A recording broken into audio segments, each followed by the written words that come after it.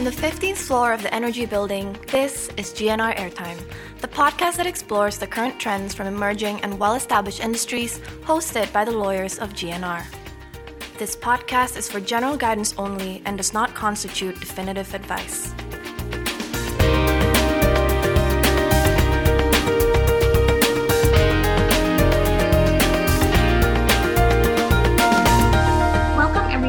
Another episode on GNR Airtime. My name is Alamanda. I'm an associate at GNR. I have with me my colleagues Bagus and Rossi, who are also associates at GNR. Hello. Hi. Hi, everyone. On today's episode, we're trying out something different. Tying into GNR Airtime's previous theme on startups or industry talk, today we wanted to talk on a more specific issue within the industry, which is women representation in tech spaces. So when we say women representation in tech spaces, we mean as either as founders of startup or as on the VC side of things. So today we have with us Andri Wardani. Hi, Andri. Hi, Andri. Hi, Rossi. Hi, Bagus. Hey, guys. Hi, Andri. Very nice to have you here. It's a pleasure to be here. Okay, so just to introduce Andri's background a bit, Andri is actually one of us. She started her career as a trainee associate at GNR. After GNR, she was an executive secretary at Amnesty International. After that, she worked at Ventura Discovery, where she ended her role as a senior associate there. And now she's working as an associate at Golden Gate Ventures, a venture capital firm in Southeast Asia predominantly. So obviously at GNR, we have worked with a lot of VCs and a lot of startups, very great ones, obviously. You including, you were a client at one point. So even though we have to work with a lot of VCs and startups where we understand that there are women employees or leaders, we just want to shed light on whether there is enough representation of women in the tech space. Okay, so maybe before we get into the discussion, we can first talk about where you're currently working, which is Golden Gate Ventures. Could you please maybe share with us a bit of a background on Golden Gate Ventures and essentially what is your role at Golden Gate Ventures? Okay, for sure.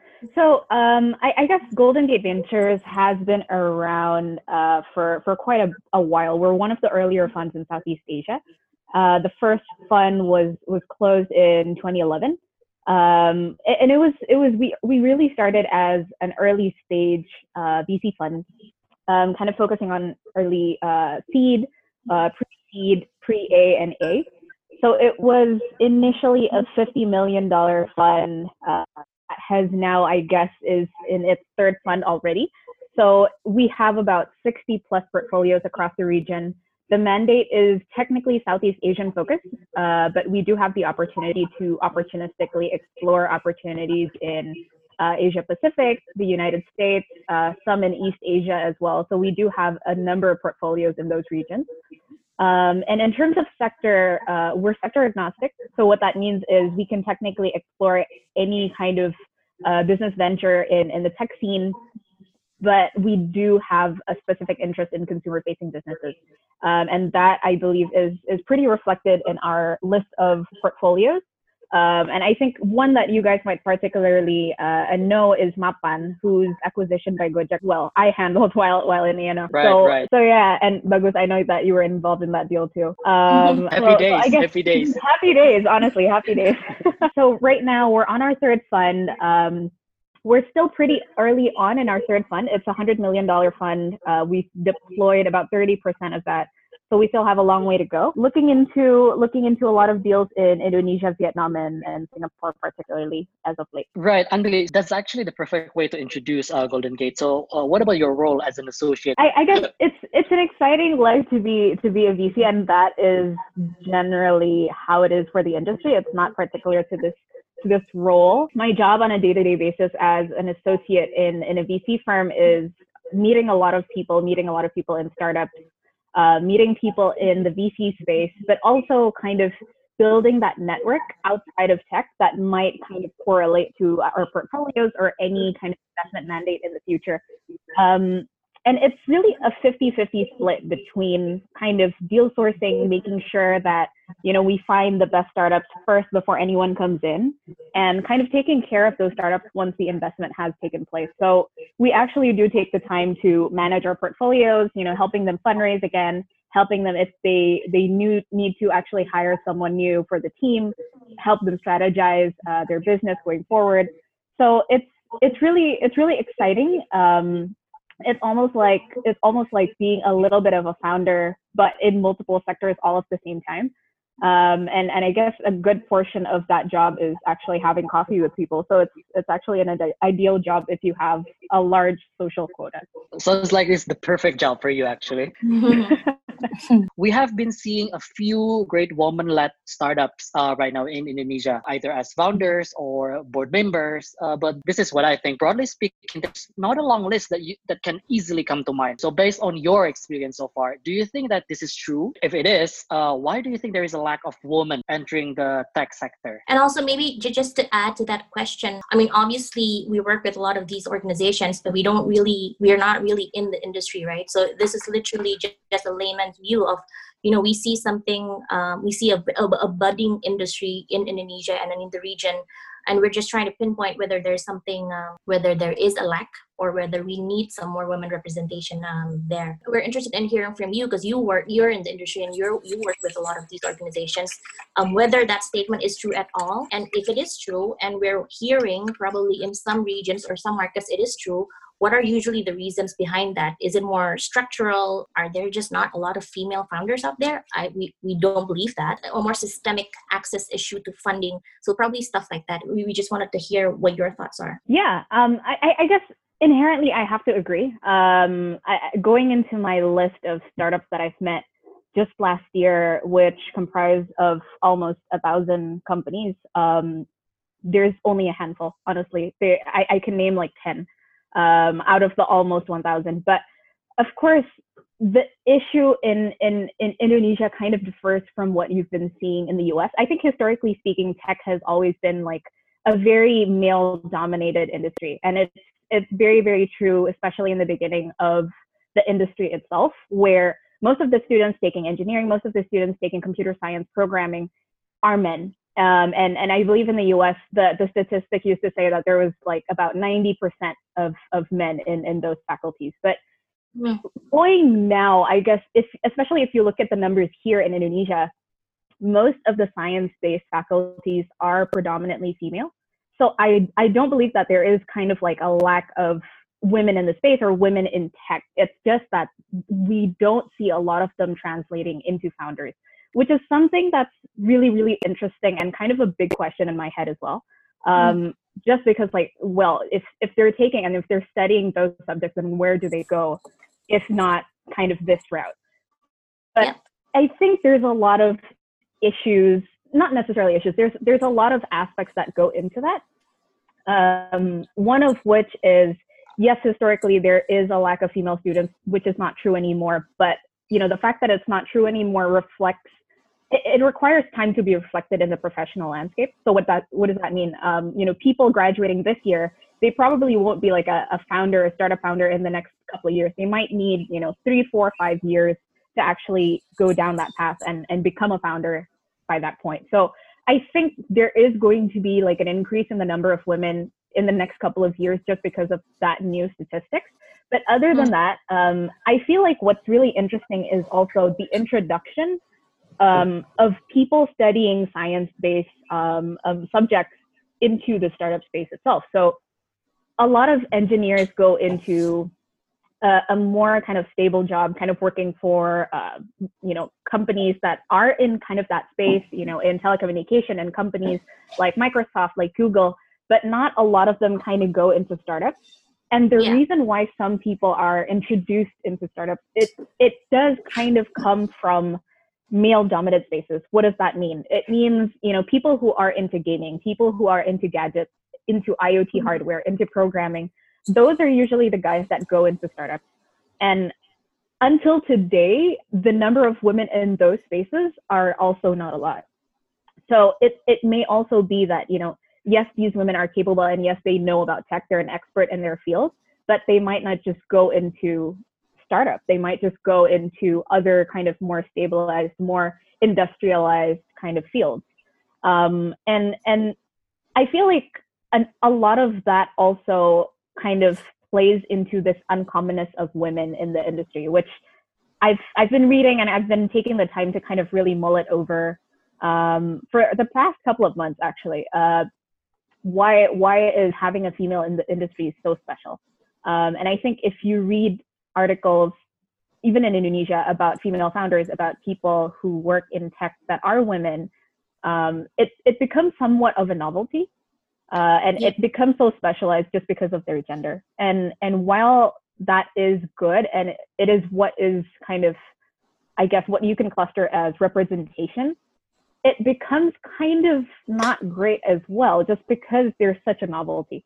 And being a novelty is really hard. Like going into a room where it's a room full of men and you're the only woman there and everyone looking at you, it can be intimidating to a lot of people.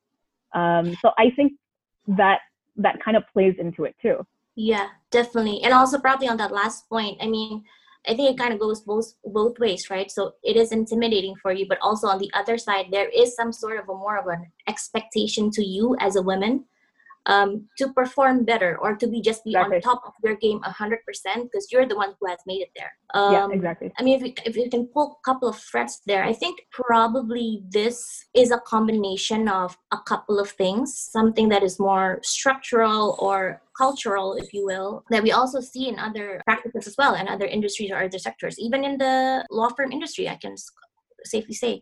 So I think we are working towards a way where I think probably what you're saying is these women are more open now to science-based education. And also I think to add to that would also have to be entrepreneurial skills as well, because I feel like probably half the people who launch startups, they're not tech startups, they're not probably engineers. It's a combination of the engineers and the entrepreneurial side.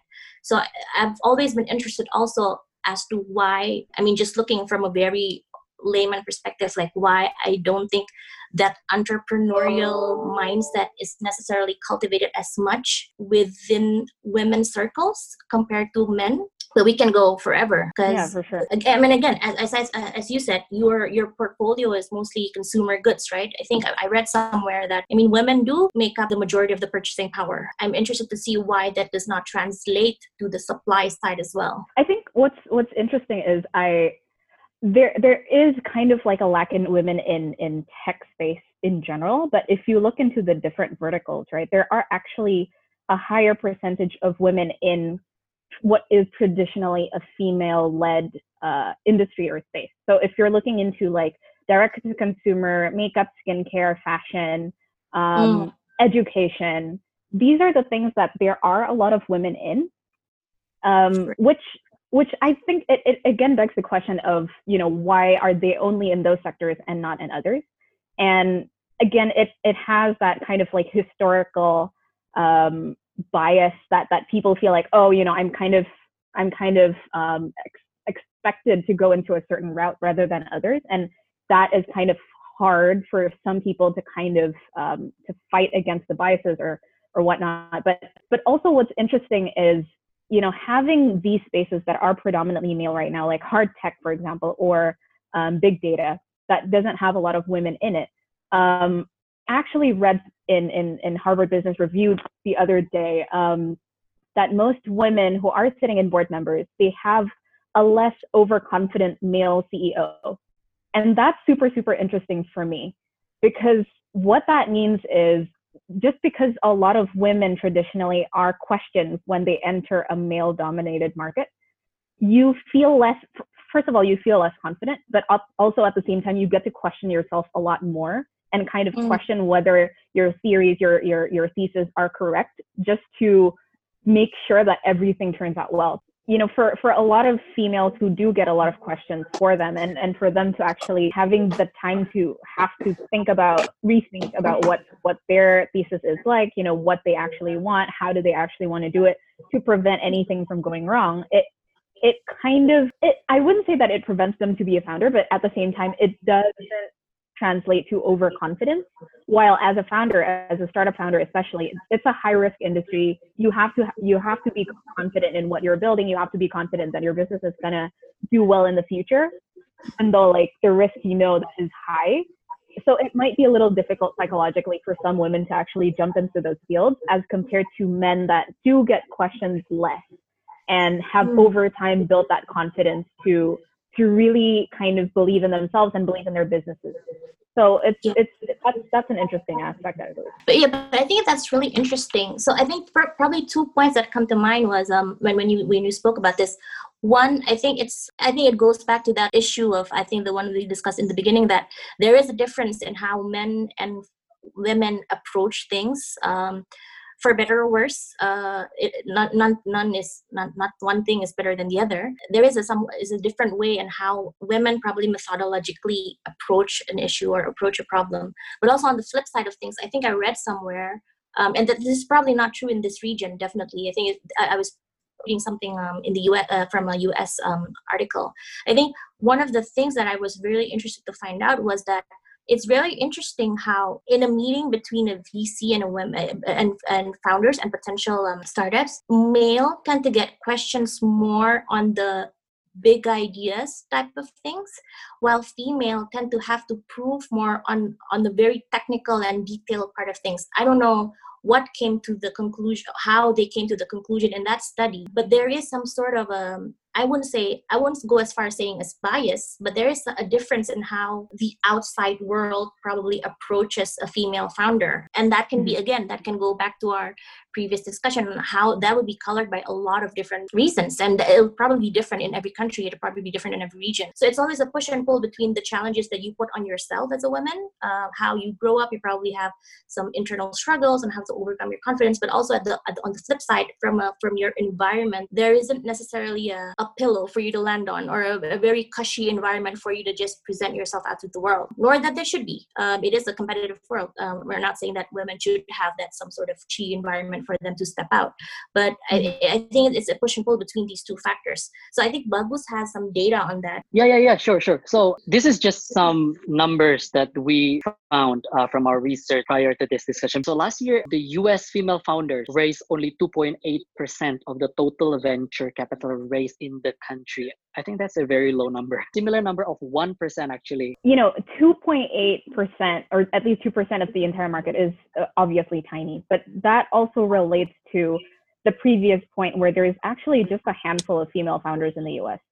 So from what I understand, in the last year, there was only 28% of founders in the US are actually female. So it's also a matter of probability, where there's a smaller pool of female founders will definitely get less chance of funding in comparison to a large pool of male founders.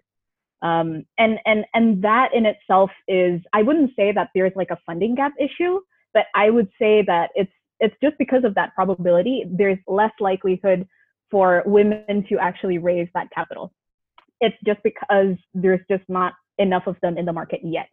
So what's interesting here, in my opinion at least, if you have a 50-50 between male and female founders, and then like the probability is still like 2% for women to actually get funding, now that's a funding gap. But if there's only 28% of women, then that's also a tiny portion, right? And I guess funding rounds is also like going through a funnel, where the number of companies that gets like a larger stage or like larger checks in the future, it gets smaller and smaller. Where for seed investments and seed firms like Ventura, for example, like we look into thousands of companies every year. There's just that many. But if you're looking into Series A, if you're looking into Series B, the option gets smaller and smaller. And because of that probability, then it gets harder and harder for women, just because of the lack of in numbers.